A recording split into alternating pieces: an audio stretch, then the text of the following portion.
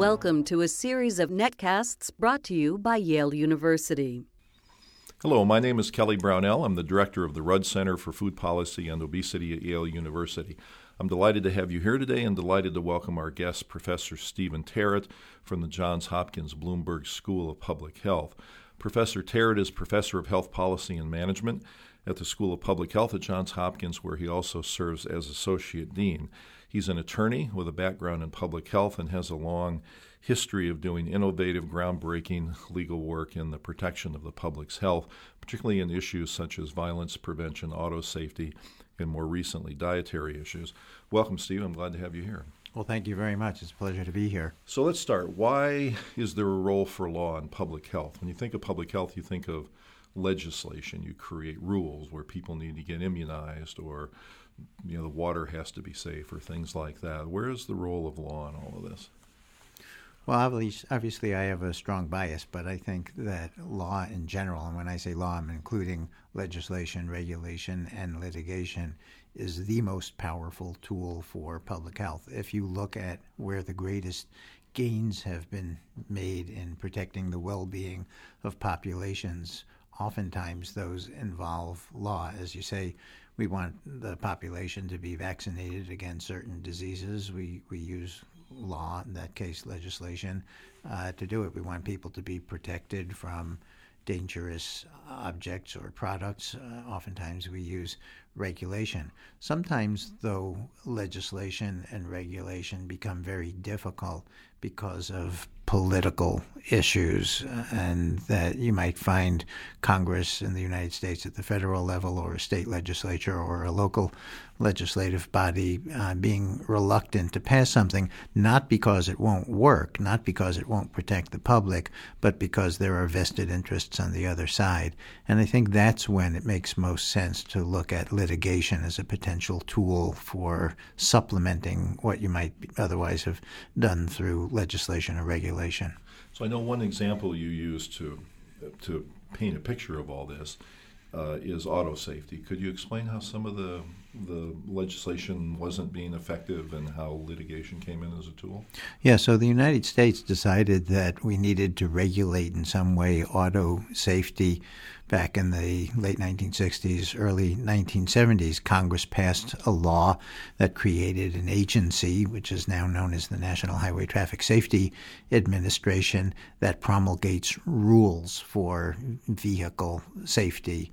And those actually have worked quite well. The death rate from crashes on highways has come down very substantially in the United States. But some of the issues that had to be faced were politically hazardous issues, like getting airbags in cars. And the reason that it was politically hazardous is because the automotive industry essentially didn't want to be regulated.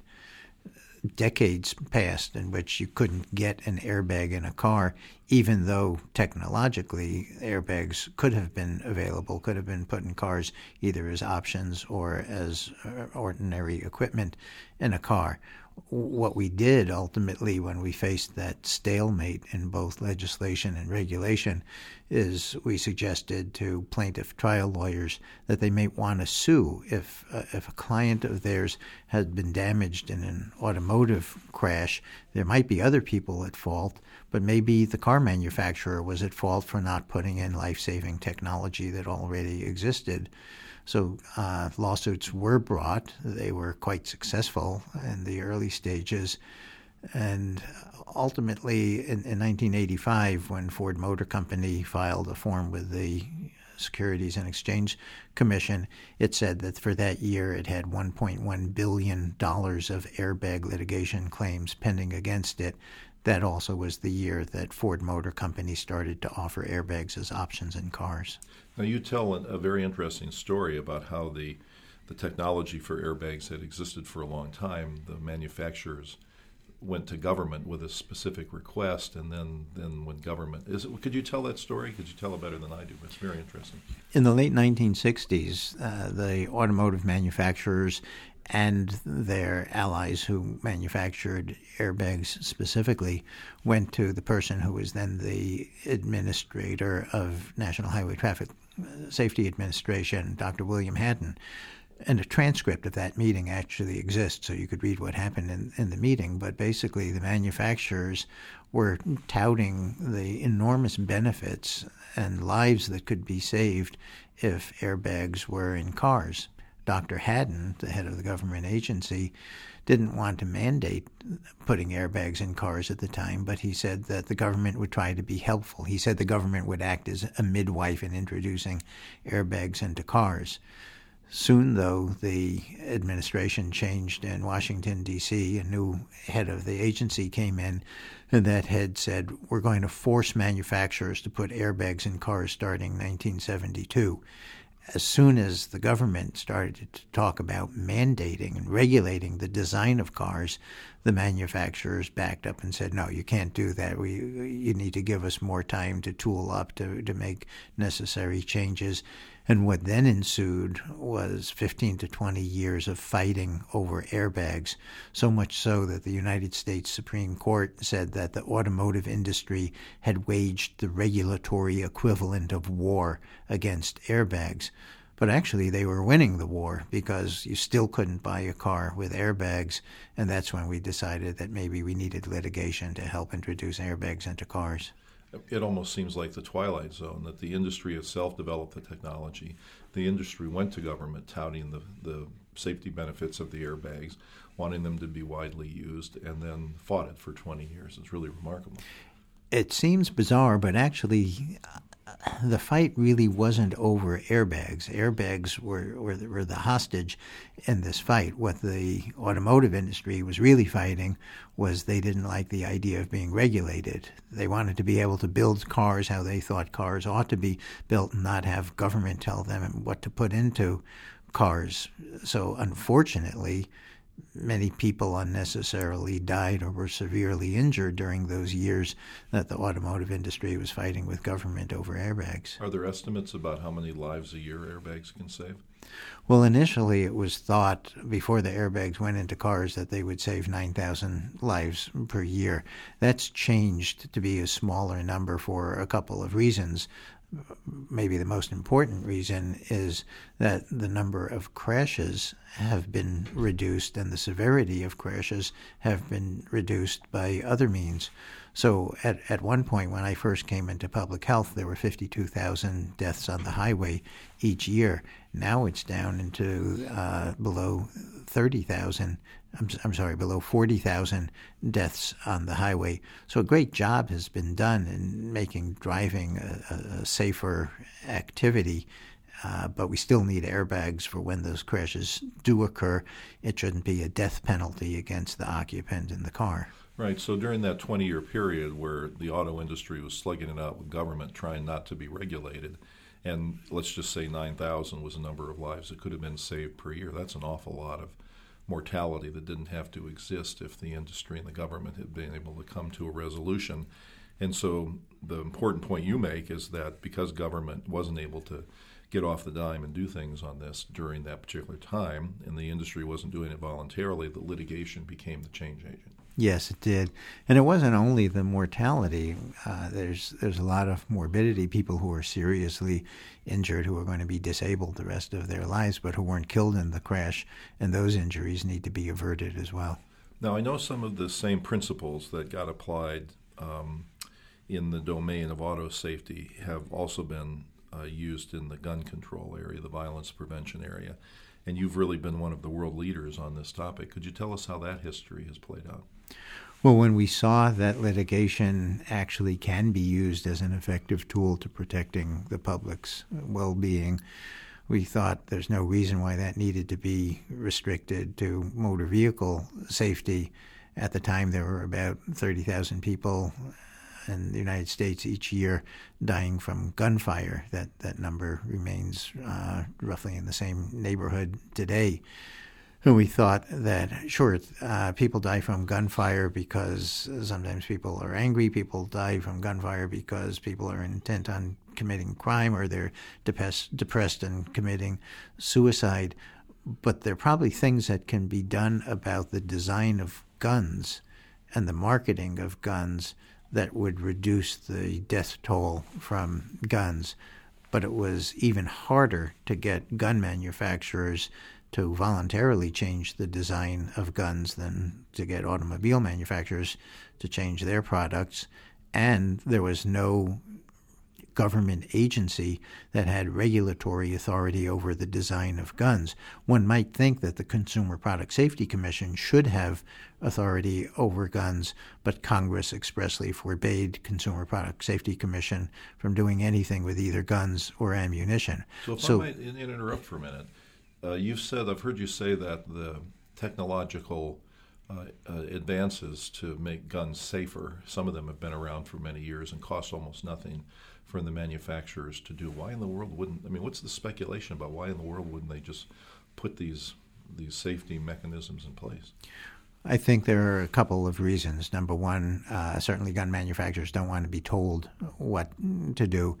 But also I believe the gun manufacturers worry about what message is going to be sent to their customer base. So, for instance, one of the technological innovations is something called a magazine discharge safety.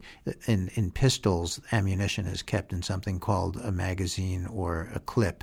And if you take that clip out, you might think that the gun no longer has any bullets in it, when actually there could be what's called the round in the chamber.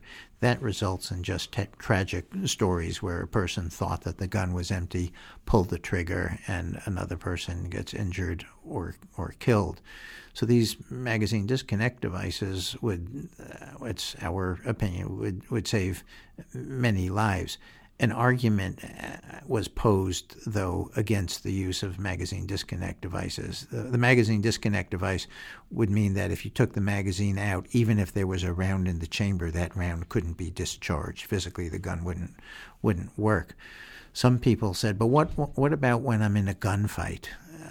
So I'm pinned down. I've got another person pinned down. We're exchanging bullets. I realized that I've only got one round left in the chamber, so I need to drop the magazine out of my gun, put a new fully loaded magazine in. And if that's the only moment that I get the clear shot at my adversary, then I'm not going to be able to take that shot if the gun is inoperable when the magazine is out. Well, come on, how many times does that happen compared to how many times a kid finds the gun in the home and either the kid takes the magazine out or the parent who owned the gun had taken the magazine out, but the kid doesn't realize that there's still the round in the chamber and a friend is dead as a result of that. So sometimes the gun manufacturers have pandered to people who raise stories that would have a very low incidence of occurrence, but it's important to the person who might be buying the gun. So what role has litigation played in the whole issue of violence prevention and gun use? Well, with gun use, we had considerable optimism that litigation was what would finally change the design and the marketing of guns. And some of the early cases warranted the optimism that we had. There were cases that were brought against prominent gun manufacturers, some of which were settled, and I can't discuss the terms of the settlement because the court has placed a confidentiality rule on that. But we thought finally we've cut the Gordian knot, and we're going to be able to address guns the same way we address other products. We were wrong, though. The reason that we were wrong in our ability to continue in that path was that gun enthusiasts, including the National Rifle Association, got Congress to pass a bill, which was subsequently signed by President George W. Bush, that granted immunity to gun manufacturers from the kinds of lawsuits that we were about to bring. When I first heard that this bill was going to be introduced in Congress, I thought, well, there's very low risk that that would be passed, because generally we don't give any kind of product immunity in the United States. It makes no sense. In fact, it was passed. It was passed because of the political clout of organizations like the NRA. So now guns are one of the very few, if not the only, product on a national basis that's granted immunity from being subject to litigation. There's a food parallel to the immunity. Could you describe that? Yes, so I think in part based upon the immunity that the gun industry sought and was granted, food manufacturers and food vendors thought, well, that's a pretty good deal, because there was the threat of litigation against some food vendors for selling food that's calorie dense and that allegedly caused obesity and the damage that flows from obesity. So the food manufacturers began to lobby for what in the vernacular are called cheeseburger bills. Those bills provide immunity to certain food vendors, mainly fast food kinds of places, saying that they can't be sued for serving food that was injurious to the health of their customers. A number of states have passed those cheeseburger bills, and legislation has been introduced at the federal level in Congress, but has not yet been passed. But time will tell whether that gets passed federally or not. So I know you have been very interested in whether some of these public health victories using litigation in other areas might be applied to the food area. And I know that you have a particular interest in sodium or salt. Can you describe first give us some public health background on how important salt intake is to the public's health? Sure. Well, the ingestion of sodium, which is part of salt, is a major public health problem. It's related to hypertension and other hypertensive diseases. And there's an estimate that there are approximately 150,000 excess deaths in the United States each year from the consumption of too much salt by the population in general. 150,000 for public health purposes is an enormous number. Remember, I was saying that for motor vehicle fatalities, that's now in the upper 30,000s. For firearm fatalities, that's about 30,000. 150,000 from salt is just staggering. So something needs to be done about that. People consume most of their salt or sodium not from using a salt shaker that's on their table, but they get it in food that's already prepared, whether that food is being sold in a restaurant or whether that food is being sold in a supermarket, such as a frozen meal. Some of those food items contain just extraordinary amounts of sodium. So, for instance, for me, given my health, given my age, I should probably consume no more than 1,500 milligrams of sodium per day. If I go into some fast food restaurants and order a meal on the menu, I might be consuming in that one meal something more like 3,700 milligrams rather than the 1,500. So multiple times of what my recommended daily allowance is in just that one meal for the day.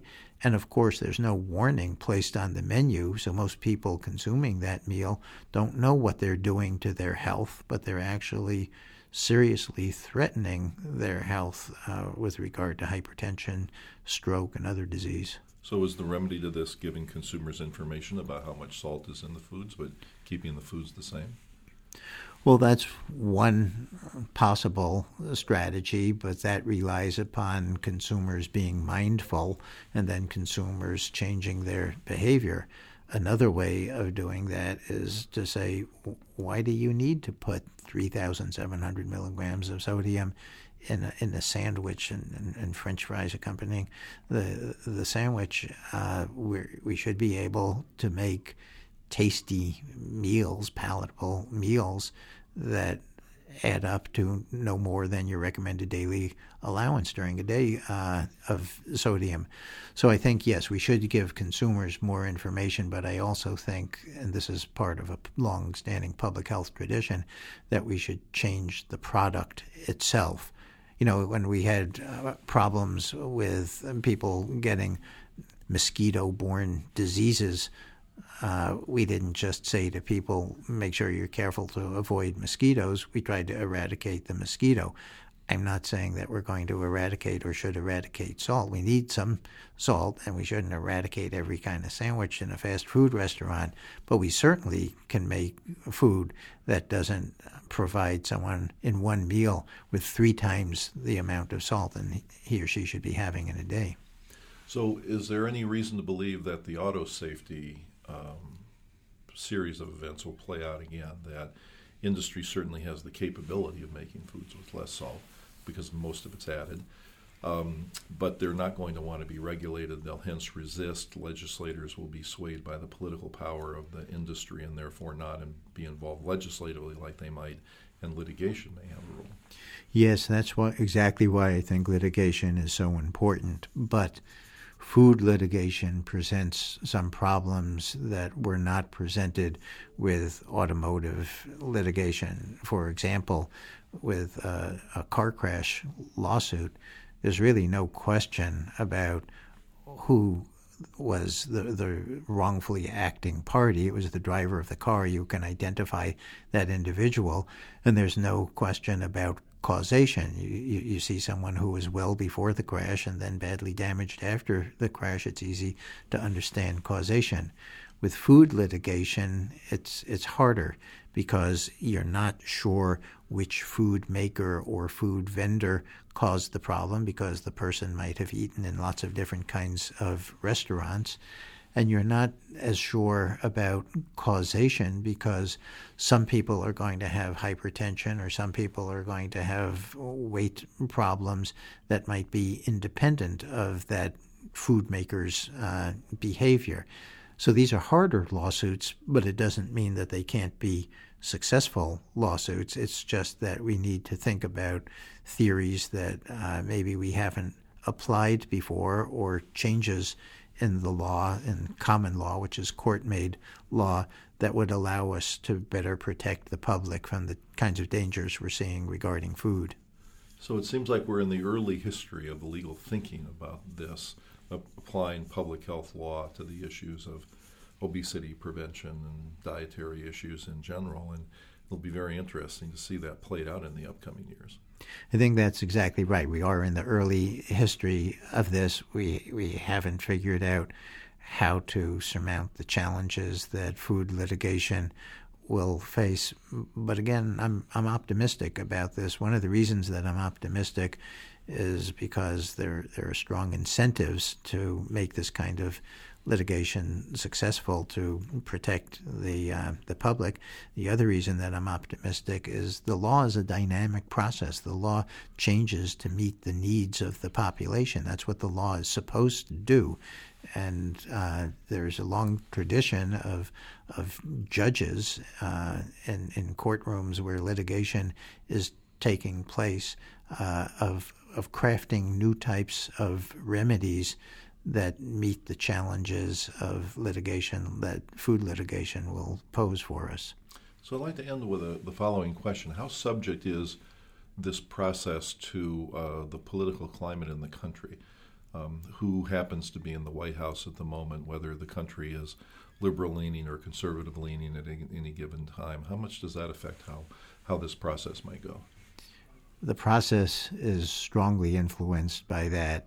So, for example, conservative forces don't like what they call activist judges who allow for the evolution of common law over time, which is the tradition of common law. So, yes, it's also the case that while a judge in a trial court might craft some novel solution to problems that judges in the appellate courts, all the way up to the United States Supreme Court, may dislike that. So it depends who's sitting on the Supreme Court, which depends upon who's sitting in the Oval Office in the White House. So clearly politics and culture and the tenor of the times will play a role in all of this, but that does not keep me from having optimism that ultimately we're going to be able to use litigation as a tool for protecting the public from damage in the area of food-related diseases as well as in the area of other product-related diseases. Good. Well, thank you for sharing this with us. As I said, this feels like we're at the forefront of thinking on this, and who knows where it will go, but it'll be very interesting to see how the law does apply in this area of diet, nutrition, obesity prevention. So thank you for sharing this with us. Thank you very much. Our guest today was Professor Stephen Terrett, Professor of Health Policy and Management at the Johns Hopkins University Bloomberg School of Public Health, where he also serves as an associate dean and one of the leading experts on the application of law to the public's health. Please visit our website, www.yaleruddcenter.org. And you'll find a variety of excellent resources there on food and food policy issue. There's a monthly email newsletter that gets dispatched at no cost, a variety of other excellent podcast visitors we've had, and the like. Thank you.